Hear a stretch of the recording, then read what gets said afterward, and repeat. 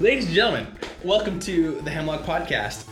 This is take 2 for us because we just did a bunch of recording and realized I made a really dumb mistake and didn't have one of the tracks going. So we're going to rehash our conversation. We're going to do this all again. Pretend like we didn't talk about any of this yet. Never happened. Yeah, exactly.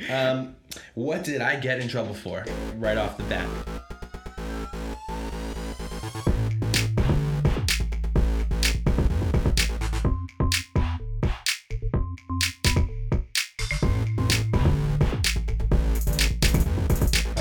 So, everyone, this is Lorenzo Enns, good friend of mine, bandmate.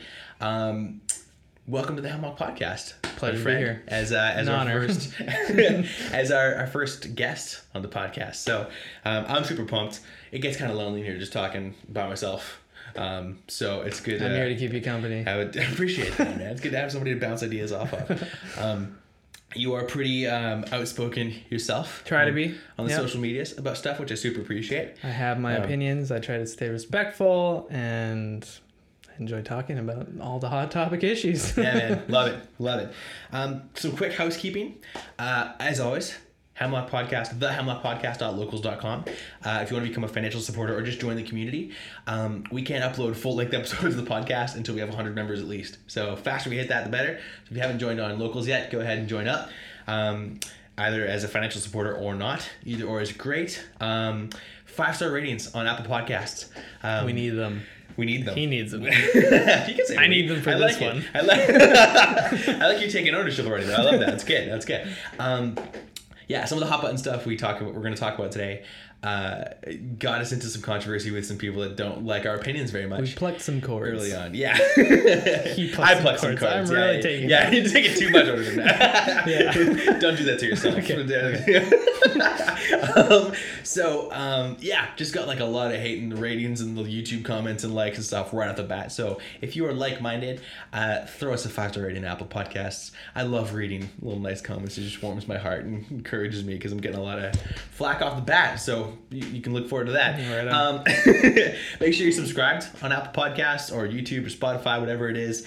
Mailbag. I want to start a mailbag segment. So mail him a bag of something. Get the bag. I want your comments. I want your discussions. A lot of the comments we got early on were fairly toxic. Some of them were really good, and I appreciate those ones. I want to hear your thoughts. And the mailbag, basically asking questions and commenting stuff that we address, and where I can call you out and give you a shout out. We're going to put it behind a paywall when we launch our website, probably in a week or two. So get ahead of the curve. Go to just get commentated stuff, and I'll be doing that for free for the first little while. And then our sponsor, Good Food. Not really a sponsor, but but we recommend them highly. And if you use the link in the description, you get $40 off your first box of Good Food, which is a food delivery service. Mm-hmm. So like pre-made meals, all the ingredients, you cook them yourself. Have you done any of those? I have not. I've seen a lot of ads, and I have yet to try it. I honestly am really tempted. Use the link, bro. Good Food is like, my wife and I have tried all of them. Like every one we can get here, we've gone through. Good Food is like the best among them. It's like restaurant, fine dining quality that you cook yourself. I hate like prepping and grocery shopping. I love cooking, so for me, I love eating good food. It like takes all the stuff about cooking that I don't like out of the equation, and just here's the exact amount you need, and it's delicious, and it's a recipe you didn't think of yourself, right? That's great. Anyways, puts the fun back in cooking. Totally. Yeah, exactly. Totally. That's it for housekeeping. Let's jump in. What did I get in trouble for right off the bat? Kamala Harris. Kamala Harris. We just talked about this. So how did you know? I don't know. Kamala Harris. Basically, a lot of the hate comes from one intro because it did a satirical intro. So satire is comedy, where it's like I don't actually mean the things I'm saying, and I'm doing it for a laugh. Hopefully, a lot of people did not find what I said very funny. A lot of people don't understand satire. Also true. I just find that sad because there's so much comedy. There's so much good in satire. 100%. So basically, what I said is I use the phrase "she slept her way into power," which, if you don't know the story, she basically, well, you do now because I told it to you about a half hour ago. Willie Brown was a guy who, like, I forget his title right now, I'm blanking. He was a really powerful politician in California, right? We know the hot mess that is Californian politics. he was married. He was estranged from his wife, so he was having an affair with Kamala Harris, who was 30 years his junior, and then rewarded her 2 political positions, like high-ranking political positions, that were high-paid, low work, and she wasn't qualified for it, right? Mm-hmm. And so when I use the phrase "slept her way into power," because she exploited a sexual relationship with a man who was 30 years her senior to get high-ranking political positions, that's what I was trying to say. So I was using the stating a fact euphemistically. Apparently that's sexist and misogynistic. Which I don't understand, because it's not, I mean, to be able to actually just state the obvious, observe what happens, there's nothing wrong with that. There should be no offense. If something happens, it's what happened. Yeah. You can't take that away. And Totally. I mean, there's euphemisms that you can use, but regardless, if it happened, you state what happened because you observed it or everybody else observed it. There's nothing wrong. If Trump had gone through the exact same thing, oh man, we would be hearing about it. And all the media is left, right, and center. Well, probably not right, but all the left media, because they're mostly all left. That's not true though. Let's be real. Because right, I find, calls him out on stuff. That's Really? what I appreciate. Yeah. It's more consistent. You're right. Yeah. But anyways, you'd be hearing way more on it. Yeah. And just the defamation on. Sorry, way more on it or way moronic? Sorry, I just thought that was a good little. No, either. You would just his whole brand would be completely defamed over it. Compared, it has been. Yeah. It has been over probably, I would say, a lot lesser issues in comparison. I don't know if I'd say lesser. Maybe. I don't say lesser. Like, he said some gross stuff, and I don't want to defend. I don't want to get cornered into defending Donald Trump. His whole Stormy Daniels stuff, it's gross. It's like, he's had affairs. He's been married 3 times. Dude's sexual ethic is not something to look up to. No, right? For sure not. So. Yeah. So, but you're right. The amount he gets called out for that versus someone on the left with an equally disgusting sexual ethic doesn't get called out. It's a double standard. Right? Yeah, totally. And I think kind of a through line that we're going to run into a few times today is like the buzzwords and the wordplay and like kind of the leftist control over the vocabulary, the cultural lexicon, right? Yeah. And that phrase, which I didn't aware of how triggering the phrase was going to be, but like slept her way into power or slept her way to the top, I think is the actual phrase, was what triggered people on it, right? And all I was saying was like, look, this woman exploited a sexual relationship for positions of power that she did not deserve, right? That she wasn't qualified for, or even if let's say she deserved them, right? Even if she deserved them, they were like little work, high paying positions that she wouldn't have gotten without exploiting a sexual relationship, right? Her body, her choice. Yeah, exactly. And that's the thing. An empowered feminist, right? What's wrong with that? What's wrong with exploiting a relationship and getting some high paying positions out of it, right? I used it as a negative thing because I think that's gross to do that. And if it was a guy, there's a powerful female politician. Let's say Kamala Harris is now the vice president. Let's say some dude, some ambitious young politician gets into a relationship with Kamala Harris, right? Starts she's married right now, so maybe it's almost equivalent. Started sleeping with her, and she awarded him a bunch of like high paying, low work positions. I would say he slept his way into power. Absolutely. As soon as I went with Kamala Harris. Yeah. And the media would probably even flip that around and say, hey, he abused her, in some way. They'd flip it on him. Maybe. And actually, side note. But I think, that actually kind of brings up the flip side of this, which was I got accused of, what was the word in here? Someone commented misogyny. Saying, what's that? Misogyny? So I got called misogynistic for saying that phrase, which I don't think is fair or makes any sense. But she says, however, utilizing sexist phrases that are weaponized against women working in male-dominated industries doesn't really aid your argument. It's also insensitive towards the 60% of female American voters who have experienced sexual harassment, with 70% of those women stating it happened at work. Where's the correlation there? I said one woman used a relationship for political power, right? I said nothing about sexual assault, which is completely disgusting, and castrate or kill the guys that do it, right? Where's the correlation there? Did I miss something? I don't see it, to be honest. Yeah, I don't say. I guess it's just utilizing a sexist phrase, which you can debate whether it's whether what I used was a sexist phrase or not. Because I go on in that video, I go on to like call out Joe Biden's sexual deviancy because he's a weird creep who keeps touching little girls. You can look up compilations of that. Yeah. Like where he's like grabbing little girls' chests at like meet and greets on camera, right, in public with a bunch of other politicians and families and stuff. And it's weird and creepy. Yeah. And I'm like, that's gross too. So it's like feminism, right? I should apply an equal standard to women because equality, right?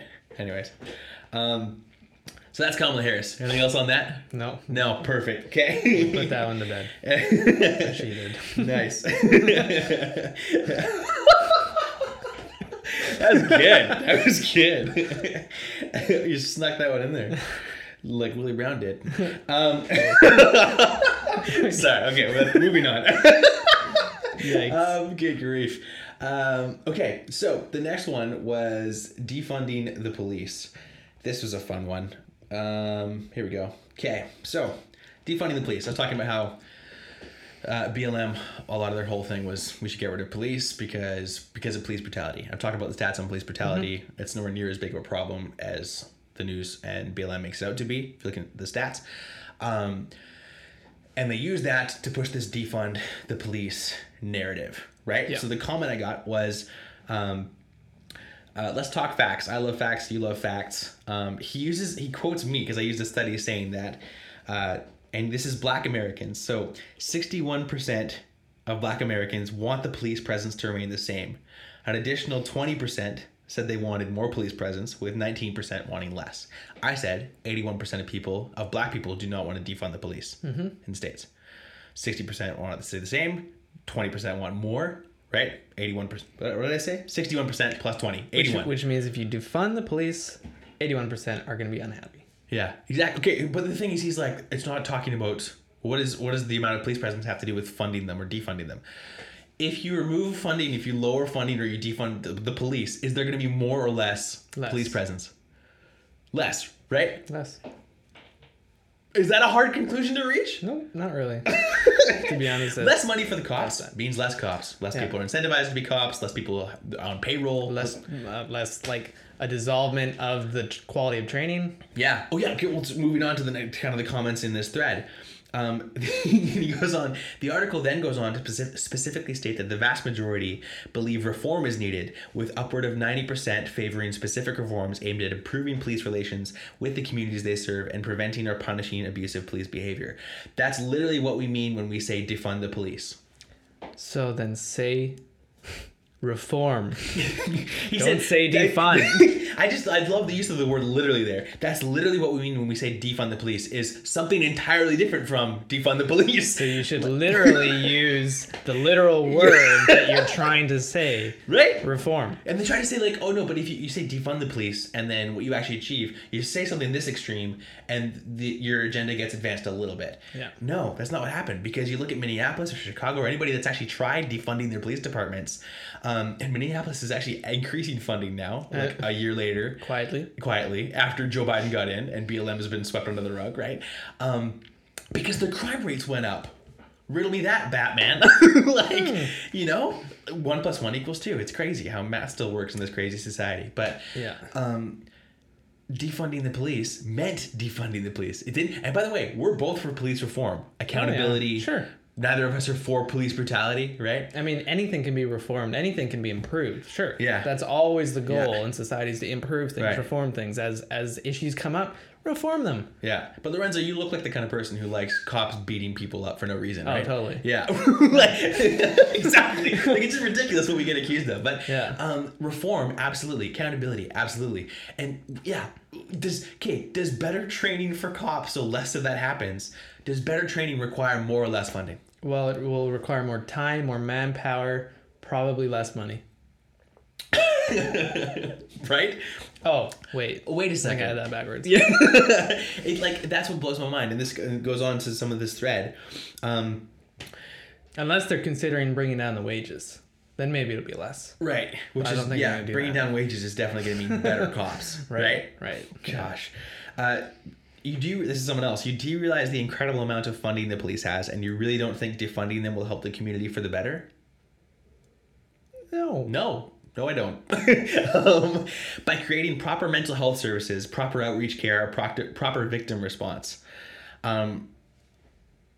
better training, more or less money. Probably more.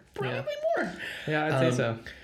Anyways, I think fundamentally, she goes on to say, I think fundamentally we all agree upon human rights and such, but big yikes at you for being a dick. Not respectful. That's nice. Thanks. Anyways, yeah, so I think we can move on from this. Oh, I had someone else. Thank you, Mr. Cis White Christian Male. It's really disgusting to see you support such a racist and disgusting platform. But then again, you believe people like me do not. And this is, I'm not even sure what she means, people like me. She's actually a good friend of mine from a while back. And love her to death still. Like, beautiful soul. She's gone through some stuff, right? And I'm not going to get into all that, but I'm not even sure what she means. It's been a while since we've talked, right? But then again, you believe people like me do not deserve rights, and that the biggest problem BIPOC face is fatherlessness. Kind of a disgrace to call yourself a Christian when you promote hate. So again, I don't know what she's talking about. People like me don't deserve rights. I believe everyone deserves equal rights, right? Yeah. Under the law, unequivocally, completely. And fatherlessness is a massive problem in Absolutely. the BIPOC community, right? Yeah. And because fatherlessness is attributed to all the things they don't like. They don't like sexual assault rates. They don't like crime rates. They don't like low education rates. They don't like people not graduating high school. They want to reform all those systems to get people to do more of that. Yeah. All of those are attributed to fatherlessness, right? Decreased fathers in the home means increased rates of all the negative crap I just listed, right? Maybe that's a segue there, because people like me do not deserve rights. I believe there's something kind of like some kind of trans thing happening there, which is the next one, conveniently on our list. Wow. Who knew? Yeah, exactly. Not me. So what? Same intro as the Kamala Harris thing. This the satirical intro I did, but. I had someone else, and she said this very respectfully. Again, this young lady she actually used to be one of my old youth. I was a youth leader for a long time. Okay. And stated very respectfully, listed her sources, love it. And you know who you are, and I respect the way you're able to discuss things. I love it. But I disagree with you. So she goes... which is okay, contrary to popular belief. What? We can have disagreements. Oh. And still respectfully converse. And still be friends? Absolutely. What? I know. Crazy. You radical you. I'm so radical. She said basically, I made a comment about Elliot Page, right? Who was formerly Ellen Page, born a biological female, now identified. She was a gay biological female and is now a trans male, identifies as a trans male, right?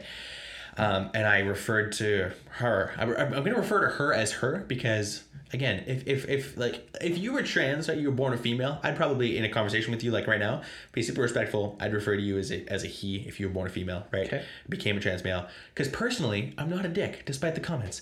I'm not a jerk to people in real life, right? We're talking, or it's a public forum, it's a public platform. We're talking about broad societal implications, right? I believe there is male and female, right?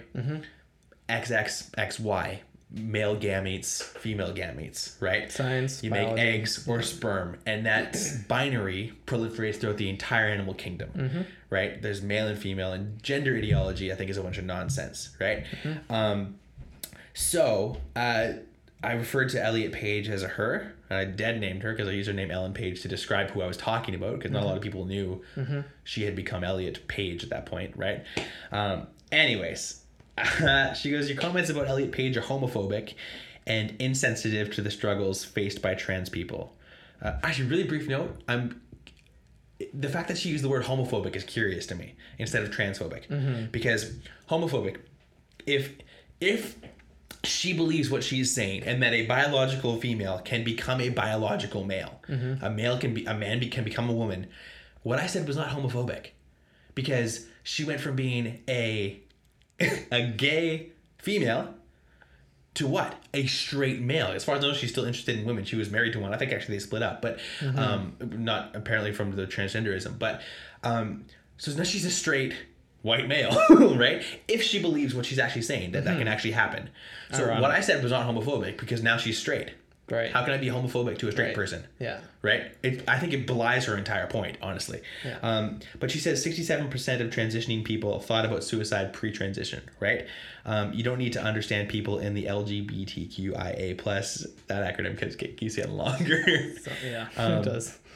You don't need to understand people in that community in order to love and be kind to them. Mm-hmm.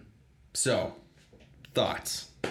Well, what was the stat on the suicide? What did you just say? Well, we did this the first time? Yeah. This one, 67%? 67%? Yeah. 67% of transitioning people thought about suicide pre-transition. Pre-transition. Okay, Yeah. so, I mean, there's an inherent issue if somebody's pondering the idea of committing suicide. Totally. And this goes back then to what the issue is, and it's probably seated in some kind of mental, emotional instability.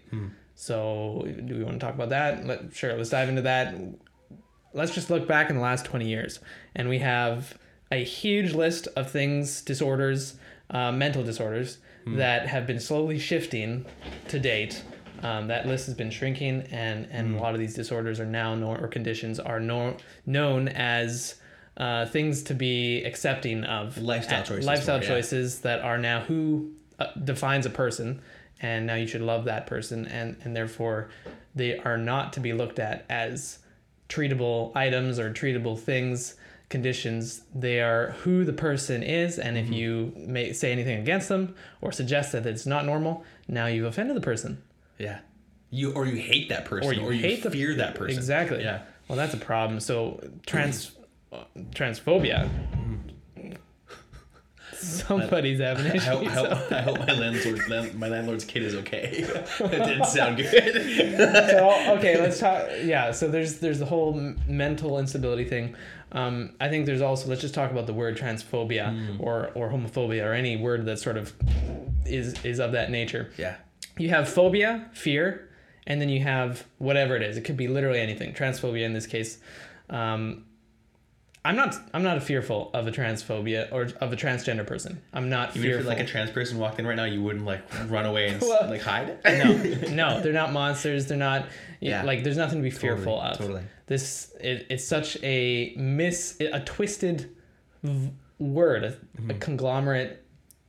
It just doesn't fit in society, right? Well, it's been weaponized, right? It's been weaponized because I like talked about like Islamophobia, right? Right. So Islamophobia was a term coined to like basically demonize people who had concerns about radical Islam. Right. Yeah. So like, and back then, phobia, that first one was kind of the first of the phobia terms that like the colloquial ones we use.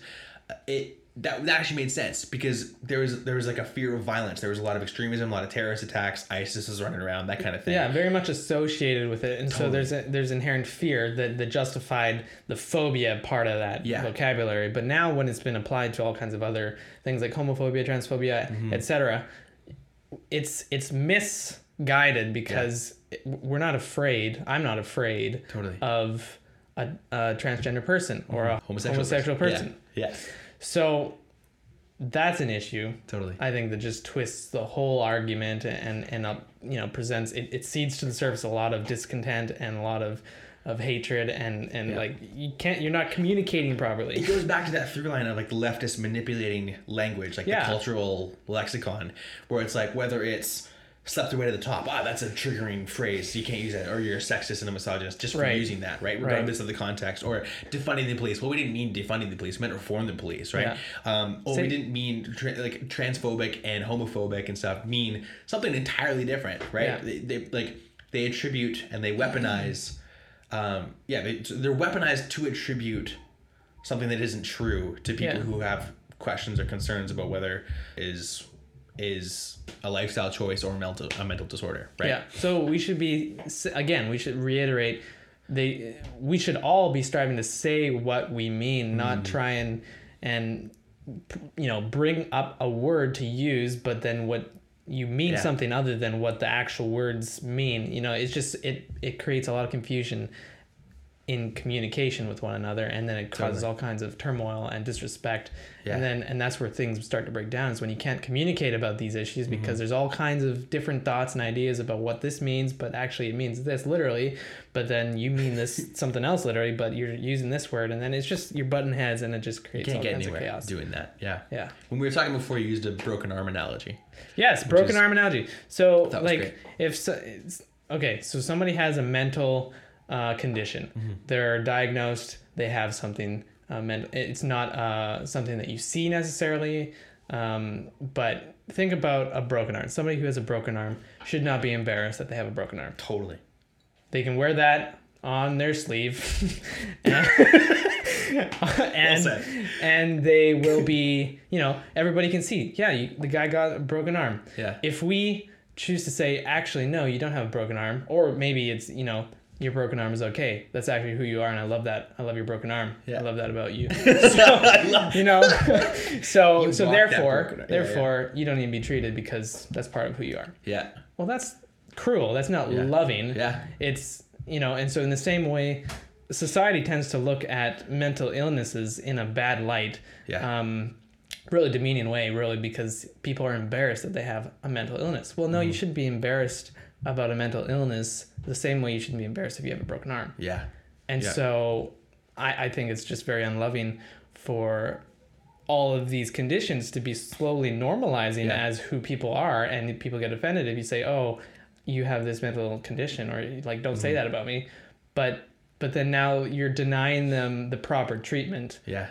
And then you're just making the issue worse because now, Totally. You don't get anywhere. Yeah, no, 100%. And like that's the thing is she was accusing me of not being loving or kind.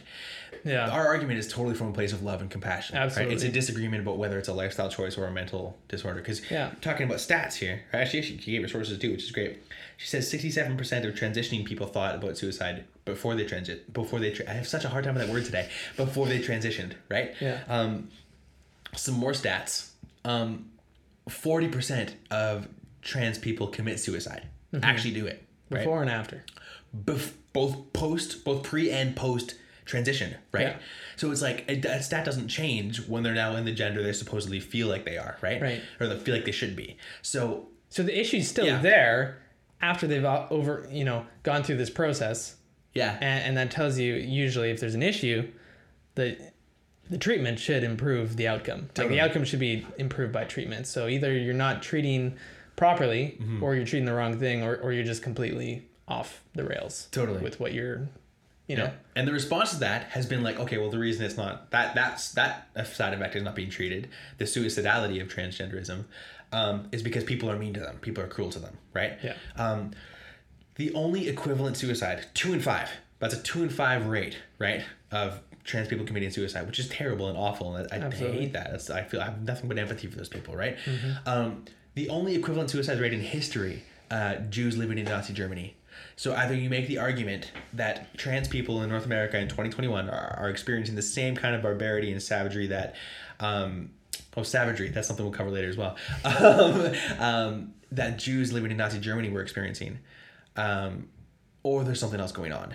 Right. Some people would make that argument that like it's as bad as Nazi Germany. I just think that comes from historical ignorance. Yeah. Right. And then even to go into like kind of to address what you're talking about, mental illness not being called mental illness anymore, mental disorder. To use the history of that, the DSM-5, which is actually, it's viewed by a lot of the medical profession as a lot of people think it's been pretty politicized. But transgenderism, which is now called gender dysphoria, which it used to be called gender identity disorder, which used to be called transsexualism. It just like evolved with a politically correct tidal wave, right? Gender dysphoria sounds nicer than gender identity disorder, but it also changed to say that gender dysphoria, the suicidality associated with gender dysphoria is due to the depression that comes with it, not because of the gender dysphoria itself. Which is a cop-out because you could say that about anything. Total cop-out, right? Okay, well, schizophrenia, the suicidality associated with schizophrenia isn't because of schizophrenia, it's because of the depression associated. You can do it with anything, right? Yeah. It's like, no, the underlying root is the disorder itself, right? Yeah. And so, it's not because, and this is actually another interesting one. There's a longitudinal study done, right? A long-term study that was done that was showing that it's okay. So 45%. It's actually around higher 45% pre-transition, right? There was one longitudinal study that showed it only drops to about 40% after transition, right?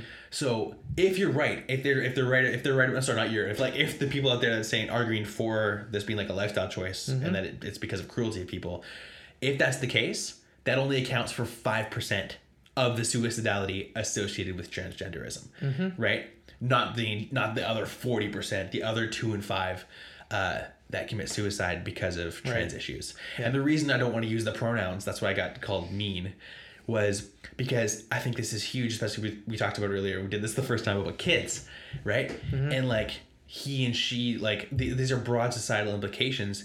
But the assistant health secretary in the States, who's a transgender woman named Rachel Levine, was saying to Rand Paul. Rand Paul asked him, how young is too young, basically. Like, do you have any problems with starting to transition kids as early as like 6 years old? Kept dodging the question. Rachel Levine kept dodging the question entirely, wouldn't answer it, right? Yeah.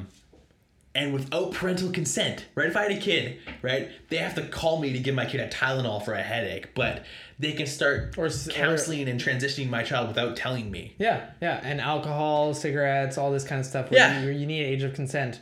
Or, you know, you're not allowed to have it at whatever the legal age is in your particular area.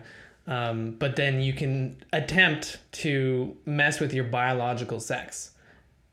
And I don't believe you can. Start a 6-year-old on puberty blockers and hormone therapy and it's child abuse. It really is. Yeah. It really is. Yep. No, man, it's totally insane. And so, getting called unloving and unkind for not using the pronouns when we're talking about it at a societal level, I'm not going to feel bad about that because, and here's the thing too, to talk about kids, right? 98% of children that experience some kind of gender dysphoria in childhood grow out of it by the time they're adulthood. They're completely normalized by childhood where they're totally comfortable in their biological body, right? Yeah. And so it's like a 98% chance of recovery, or you start them on transitioning and they now have a 2 in 5 chance of killing themselves throughout their entire life. So what is more likely, that the 98% have things all messed up and they need to be treated, or the 2% do? Yeah. Well, probably 2%. The 2% probably are correct. Yeah. Right? Yeah, exactly. Yeah, of course. It's like it comes down to, let's look at the science, let's look at the facts, and it comes down to the fact that like we both want to see less people killing themselves. Of course. Less people with severe mental issues, right? Transableism is a thing too, where it's like, I feel like I identify as an amputee, so I chop off my arm. That's not healthy. It's just not healthy. Not in this world. But, but again, if someone identifies as that way, so power to them, right? Like, doesn't make sense. If it is a mental disorder, and this is an honest debate, it's not out of fear, it's not out of hate, it's out of, look, I want to see people thrive and not wanting to kill themselves. And if this is being exploited by a very small activist or political few that's like pushing this whole transgender movement, which accounts for less than 0.1% of the population, we're killing a lot of people to accomplish a political agenda, I think. And that's the way we view it, sad. I think. Yeah. It's not good. Yeah, not at all. Savage. This is one of the most. This is one of the more fun ones. This is a little more lighthearted, I think, unless you're this guy. But this is one of the funnier comments I got was. Oh, here we go. Okay, so basically, it's all this one intro. This is all from like the same video. I'm not a very good satire writer, I don't think yet. I want to be. I appreciate your satire. Thank you. I appreciate that, Ryan. But there's a guy actually I listen to. His name is Andrew Klavan. He's with Daily Wire, who's brilliant. He used to do it 5 times a week, just as one show a week now. But like literally every day, gut-splitting hilarious satirical intro to all his podcasts, like 3 or 4 minutes. Just brilliant. I'll have to show you one maybe later. But well, my king is JP Sears. He just splits my gut like nobody else. Yeah. Oh, he's hilarious, man. And he used to be very non-political. I know. And then he got like a couple of Facebook videos demonetized and banned or whatever. And he's like, and he just started coming to the left. Money. It was great. Right there. Oh, he's so good. Hysterical. Yeah. So JP Sears, Andrew Klavan, look those guys up if you haven't. Or Babylon Bee is another one. Babylon Bee actually. If they wanted a genderless Mr. Potato Head, they could have gotten Brian Stelter. Basically, he called Babylon Bee. They're like a Christian satire site, but they're killing it. They're like one of the best satire sites out there. And I don't think that comes from a bias. They're pretty widely recognized as that. They're good. Yeah. But even by like centrist liberals, right? People that aren't crazy leftists, they're recognized as great. But Brian Stelter on the Chiron on this little piece, he was calling them basically, he's like, they're a fake news site that labels themselves as satire. So he's like, they're actually trying to spread misinformation, but they're calling themselves satire to get away with it, which is just like, either Brian Stelter is too dumb to get the satire, right? That's the only two options he left himself. He's too dumb to get it, or he's a disingenuous partisan hack who's labeling it that because they're really good at undermining the leftist ideas with brilliant satire, and it rankles him a bit. Like he doesn't like Buddy that. guy should look up the word satire in the dictionary. Yeah, exactly. But this is the thing. I lean towards he's number 2. I think he knows what satire is, and I think he's pissed that they're better than he is because he's one of the dumbest people on TV, and they get him all the time. He's like, that's just kind of a "you mad bro" response. And I don't know, but anyways, that's what a satirical intro is. It's like me being facetious. Another fun word to describe saying fake things for fun and comedy, right? And making jokes to imply a point, obviously. To make a point, yeah, exactly. So, but what I did is I recognized, I even knew this myself when I put it out. I'm like, this is gonna get some flack, and I knew it was a bit savage. I used the word savage, like I just did it again. Like that was a savage intro, is what I said.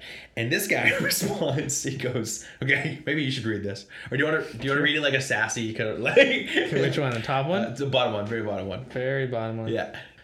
You want sassy? Oh yeah, give a little. Sorry, sass. Did you just actually reply to my comment that points out the word savage in quotation mark? He takes out the A and puts an asterisk in there. What? Yep.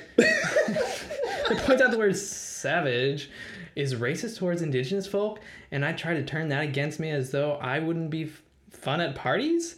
That is absolutely disgusting. It just goes to show you don't care about anything in this whole racism issue except stand up for your own fellow white Christians and their freedom to be ignorant towards BIPOC. I don't even know what that means. BIPOC. Black and Indigenous people of color. Okay. Yeah. Hyphen. As you've so clearly demonstrated here, that's all caps, this was exactly the issue with the folks. They wouldn't accept anything. Oh, I gotta hit the read more. As races pass, what they as white folk feel is, and wouldn't be told otherwise until they had enough heat from people asking them to acknowledge what they said was ignorant. Full stop. Whoa! Yeah. I didn't quite follow all that. I was very focused on how I was saying it. You're like just so focused on the sass that no, I love it. That was great. That was a great reading. What? So thank you for that, Lorenzo. That was very charged with sass. Okay, energy and here's there. the thing. He actually, because someone else called me out on something else, and he commented on that. He's just doing this all throughout the comments. He goes in someone else. He goes he's describing me. He goes sounds about white. If that's not a racial slur, so he's accusing me of racism because I use the term savage, which, by the way, look up the term savage. It doesn't just refer, I know that early settlers called the Indians savages, which is, again, the word savage means like primitive, right? Mm-hmm. And this isn't a racist thing. Native Americans hadn't invented the wheel when Europeans came over, right? Yeah. You could still call them a primitive society. There's a lot of beautiful stuff about Native American culture. I'm not denouncing that or decrying that at all. Mm-hmm. But you could very much consider them a primitive society. Hadn't invented firearms, hadn't invented the wheel. Actually, we're from the Pacific Northwest. There's a lot of child sacrifice in a lot of the tribes up here, right? Mm-hmm. So, yeah, they got called savages, and that was a word used to describe primitive people that they found, right? Mm-hmm. Which, again, stating a fact, right? People that call them savages now, that's kind of racist because Native American people are not savage anymore, right? They go into civilization with the rest of us, right? So, or even if they haven't, even if they kind of respect like the older traditions and stuff, yeah, I recognize that it's racist to call them savages and whatever. That's fine. I'm gonna get in trouble for that one. but you can't. I mean, things change. Yeah. And just because there's one thing associated. I mean, I just have an issue with this. Yeah. it's so hard. Go. Vocabulary changes. You can't just. It's a different time. It's a different time. It's completely detached. Morality and social norms change. Exactly. Yeah. And for them to be living in the past and keep on ringing on this bell as if it's still the case, it's almost like you're steeping your mind in these thoughts as if they're still reality. But we've, there's been a lot of changes since then. And so is the word savage just banned from, the English vocabulary? Can we not use it for Yeah. any of the other meanings that it has? Exactly. Which is clearly the way I used it, by the way. Yeah. That's what's so disingenuous about this. He's trying to frame me as a racist for using the word savage, when, first of all, even the people back then that called people savages, you can't judge people in the past through the lens of, like, the morality lens of today, right? But even then, I wasn't using it in that context. It has other definitions, right? Look it up. And it can mean like rude or unmannered or harsh, right? Which is, I literally, the direct quote is, bit of a savage intro I just made there, right? I didn't say that I made, anyways. The direct quote is bit of a savage intro. I was talking about myself as being savage, right? Yeah. So if anything, I'm insulting myself, right? Yeah. I'm being self-deprecating. And he's trying to frame me as like I refer to a Native American as a savage, which would be a racist usage of that word. They're completely detached. It's not appropriate to try and link those two. Yeah, totally. I just blew my mind because that's kind of the like, and the joke I made was when he first accused me of oh wait, I think we missed the earlier comment. Oh yeah, so this is where he first said it. In local, I should let you do the sassy thing again. In local news, elitist Christian whiner shows true colors by making fun of people who live in one-bedroom apartments and community housing projects. We should talk about that too. And uses words that are derogatory towards indigenous folks, savage, to make crybaby intro sound edgy and cool. Says he is a glutton for punishment in last episode, where he goes on to deny the seriousness of issues faced by BIPOC. But we have now, in fact, been shown that he cannot handle any criticism at all, and drops off any conversation that begins to make valid points that are contrary to his views, which, again, not true. I've been in the comments the whole time talking to people, right? Yeah, basically, so I was like, wow, my response to that was, you sound fun at parties, and he's like, that begins to make valid points. So he's talking about his own comment, I guess. You're not making any, bud. Nice try. Start making some valid points, and maybe I'll address your argument with appropriate, like, respect they deserve. They don't deserve any. You called me a racist by taking me completely out of context. Plus, just the tone. I mean, obviously it's text, and you're reading it, and you can't always convey the emotion or the genuine heart behind it. But like, just the text, you can hear just how. Totally. He wasn't arguing in good faith. The energy is off. Yeah, totally. Didn't pass the vibe check. He doesn't want to discuss it. He just wants to bash. Yeah. No, totally. So it's like, you start making some valid points, and maybe I'll address them with the respect they deserve. But as far as I've seen, you haven't done that. You just called me a racist because you took what I said out of context. By being like a woke nanny. Like, this is the thing. Like, Christians actually used to get made fun of, and I think probably right. Like, oh, don't swear around me. Like, you know what I mean? Like, and people got flack for that. Christians got flack for that. I think rightfully so, right? Why are you trying to police or nanny the world, right? People that don't even identify as Christian, and you're telling them not to cuss in front of you. That's just controlling, and like, that's silly, I think, right? But now it's coming from the woke left, which is why I talk about this as a secular religion. It's like, you can't say savage. That's rude to indigenous people, right? Yeah. No, it's not. It has multiple definitions, and I didn't use it in that context. Absolutely. Right? So, anyways, do we like the person that goes, oh, had a house party, and please stop cussing around me? Do we like that person? No, buddy, you became that person, right?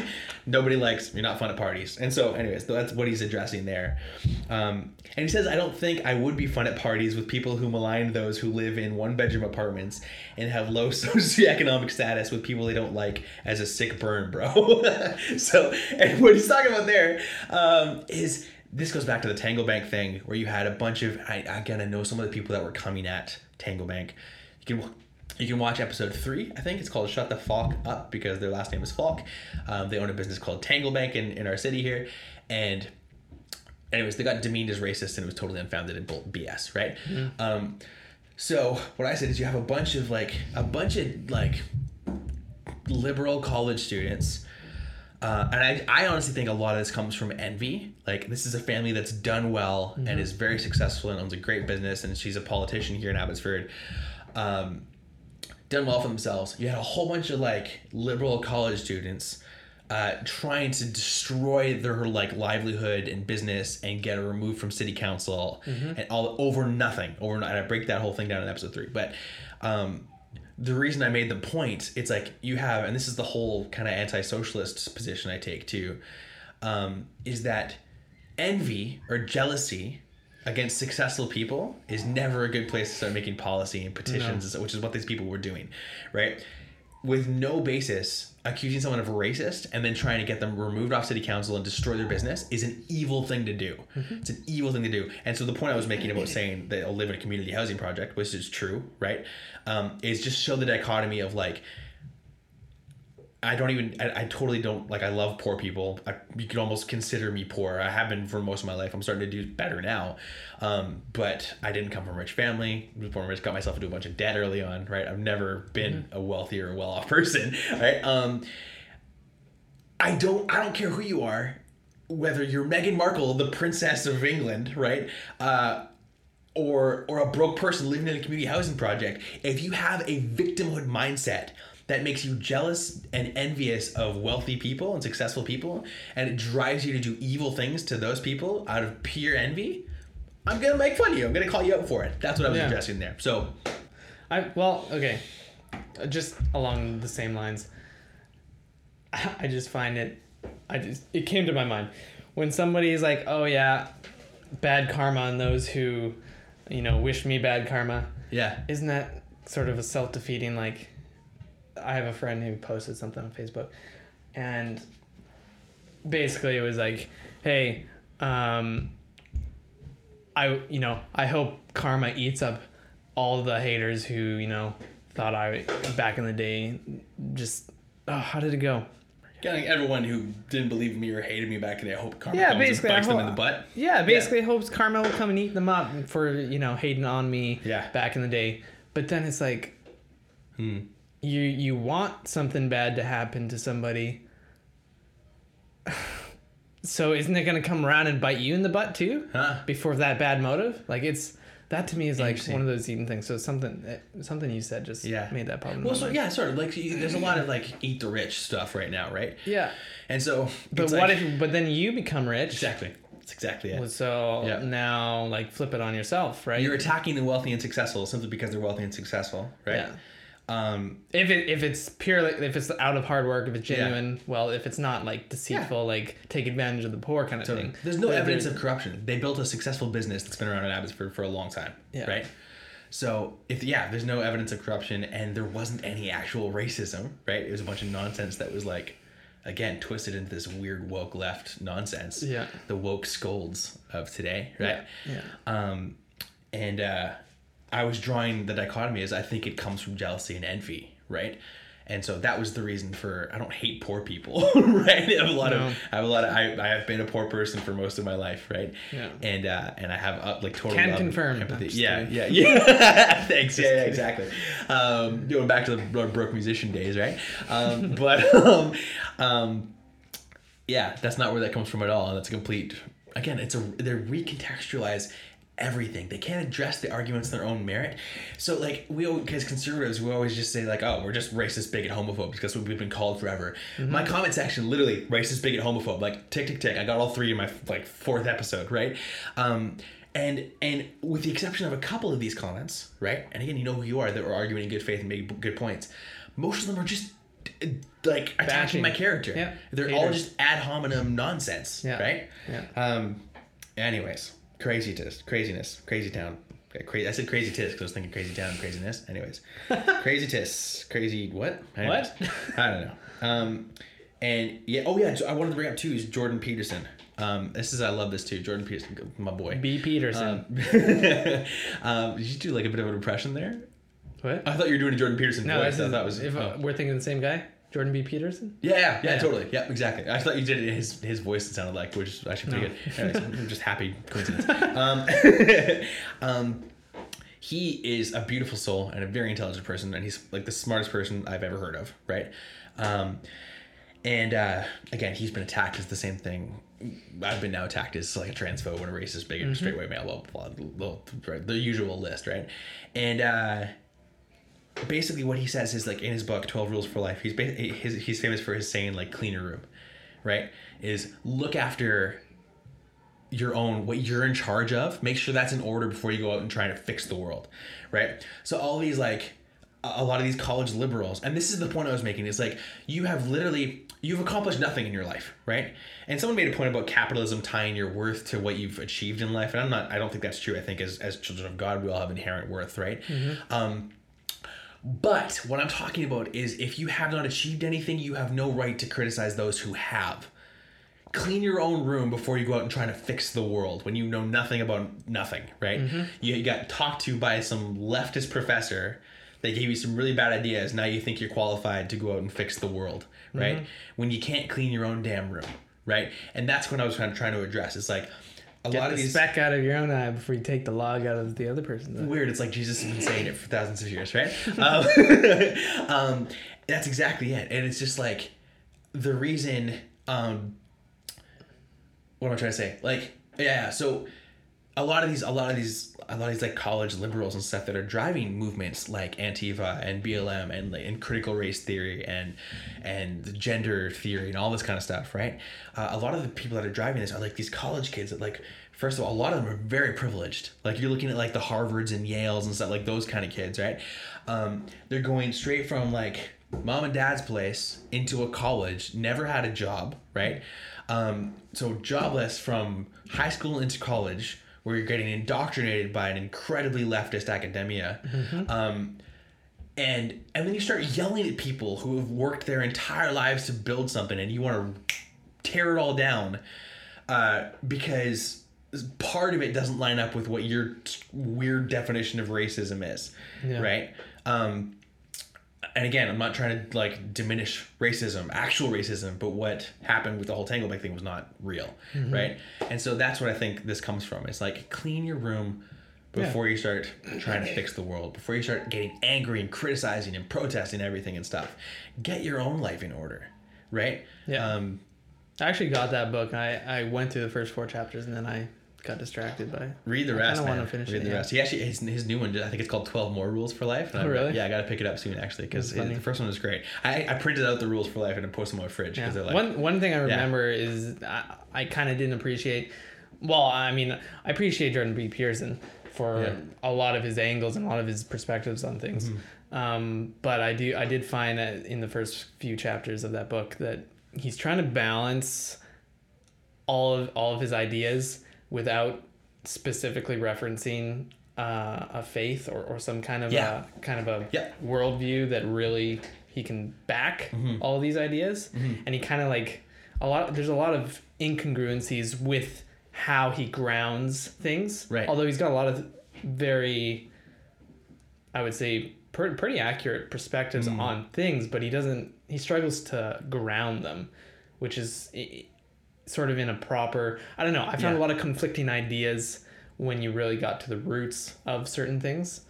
But yeah, I think what you're talking about is it lacks like a metaphysical foundation for those ideas. I can kind of speak to that a bit because I've seen him talk about that, right? Because he actually like identifies as believing in Christ, as a Christian, right? Does he? Well, like sort of. And this is why I find him phenomenally interesting, and I have a lot of respect for him. But he basically he is one of the most humble people for how ridiculously intelligent he is.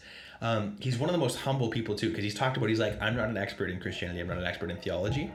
I am an expert in psychology, right? He's been a clinical psychiatrist for like 40 years now, something like that, right? He's like, I am an expert in this field, I will speak to this field, right? And so that's why he talks about, when he talks about the metaphysical, he talks about like narratives and archetypes and stuff and that kind of thing.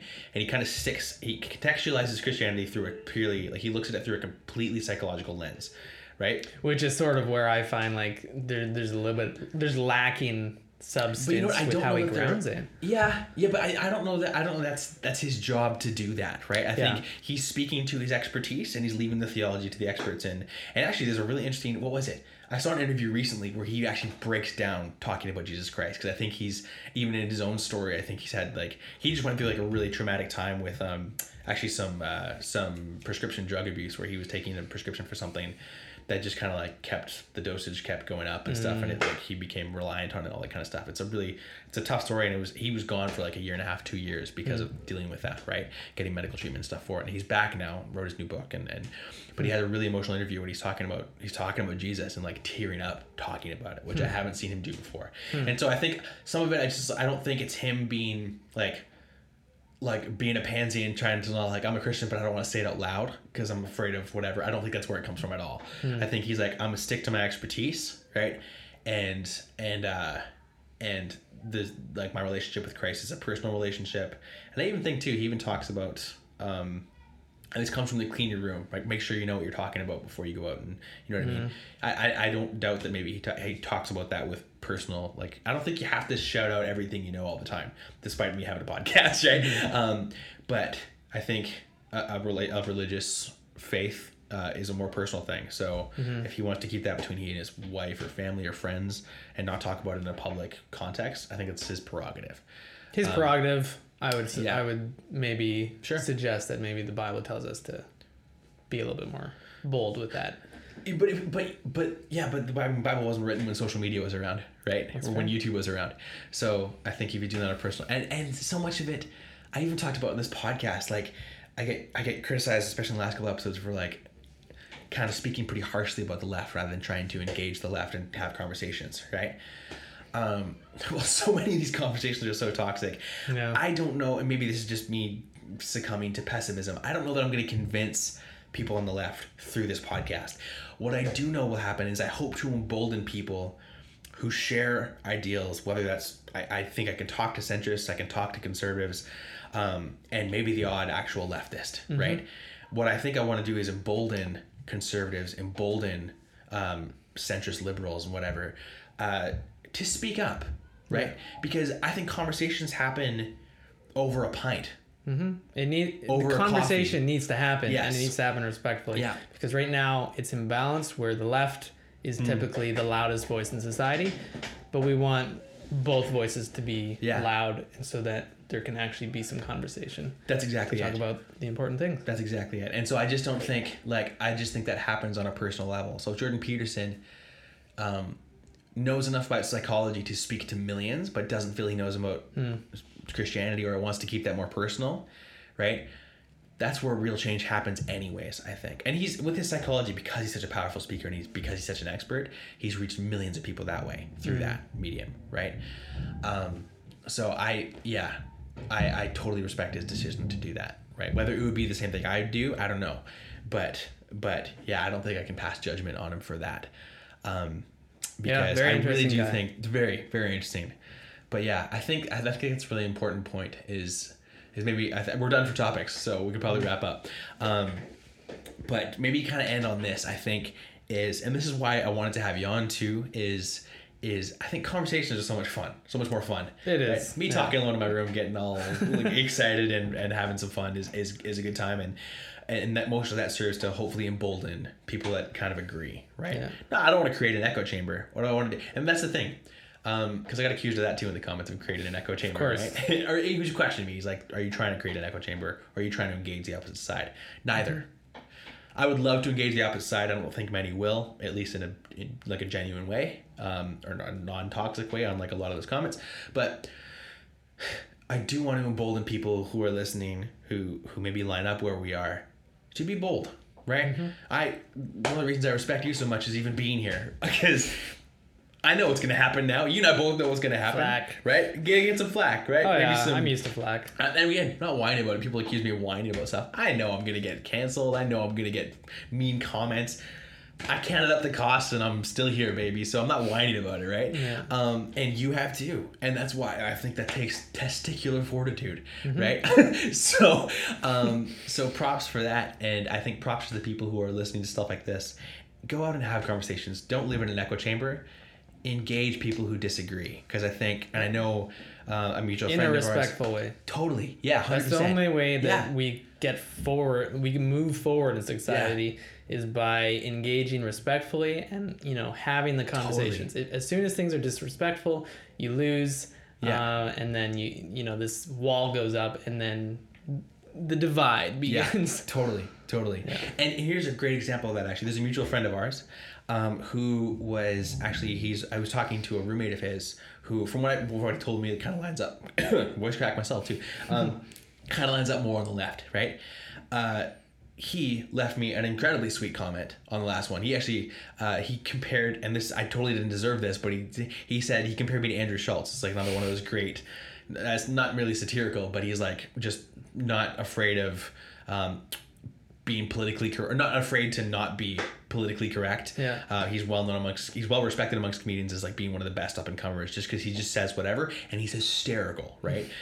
He'll make race based comedy, whatever, and people of all races find him hilarious because it's so refreshing to hear someone just not care about the woke nonsense, right? Yeah. And so he compared my satirical intro to Andrew Schultz, and totally, I don't agree with him. I think it was way worse than Andrew Schultz, but that comment made my day. God bless your heart. But here's the thing: what happened, right?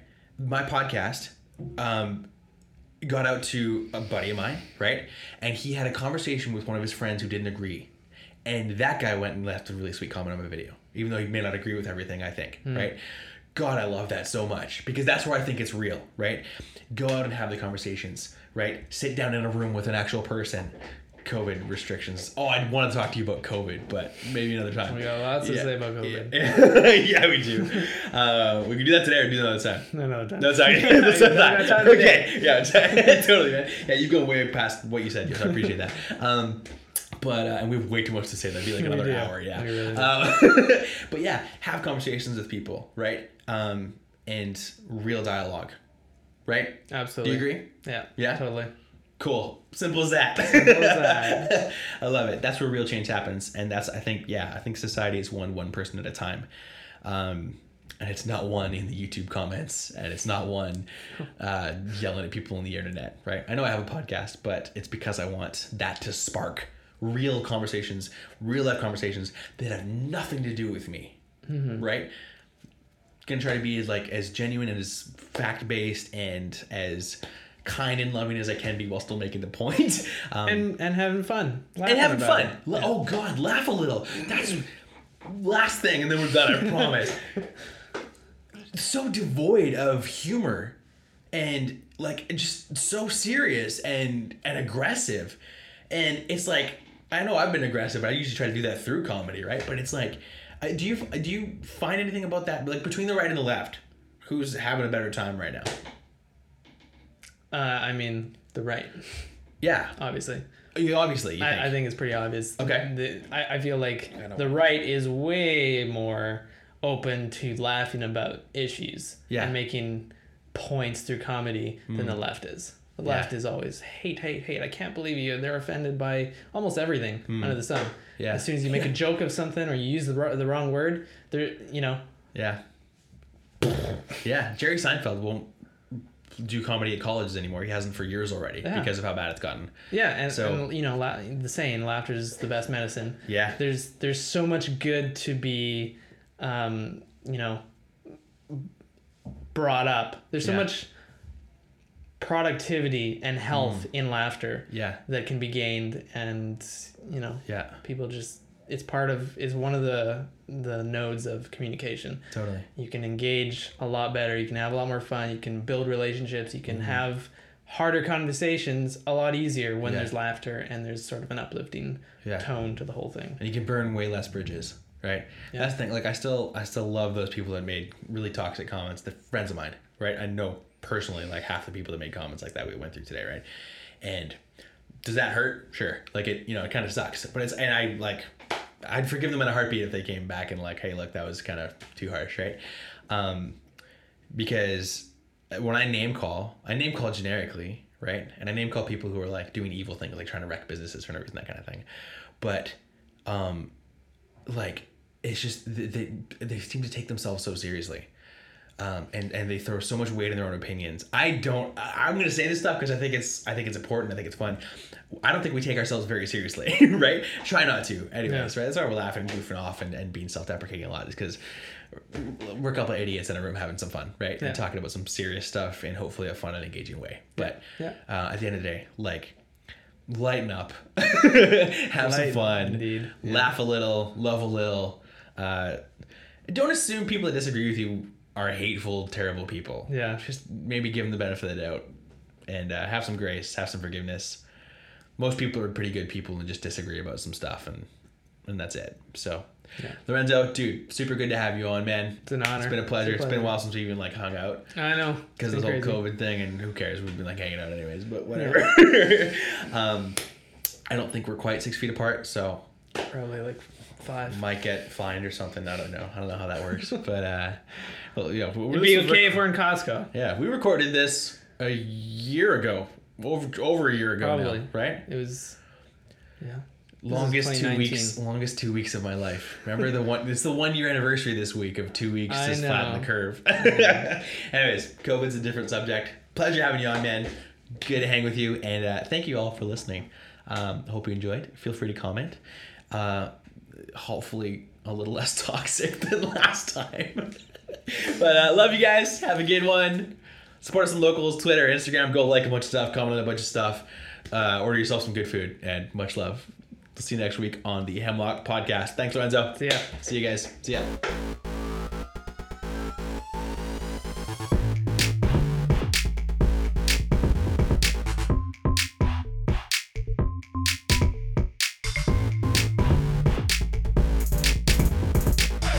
Thank you so much, everybody, for listening to this week's Hemlock Podcast. Don't forget to subscribe and share it with your friends and family. Tell them to subscribe, because if you loved it, then they're going to love it too, obviously. Also, head on over to iTunes to leave us a 5-star rating and review. That helps us a lot with the charts. And if you're not going to leave us 5 stars, then forget about it. Don't worry about it and enjoy the rest of your day. Lastly, head on over to the hemlockpodcast.locals.com to become a supporter and receive access to exclusive content and ad-free versions of the Hemlock Podcast. Love you so much for listening. Let's continue to ride out this increasingly insane world with irreverence and joy. This is your host, Patrick Jolliker, and much love, y'all. Peace.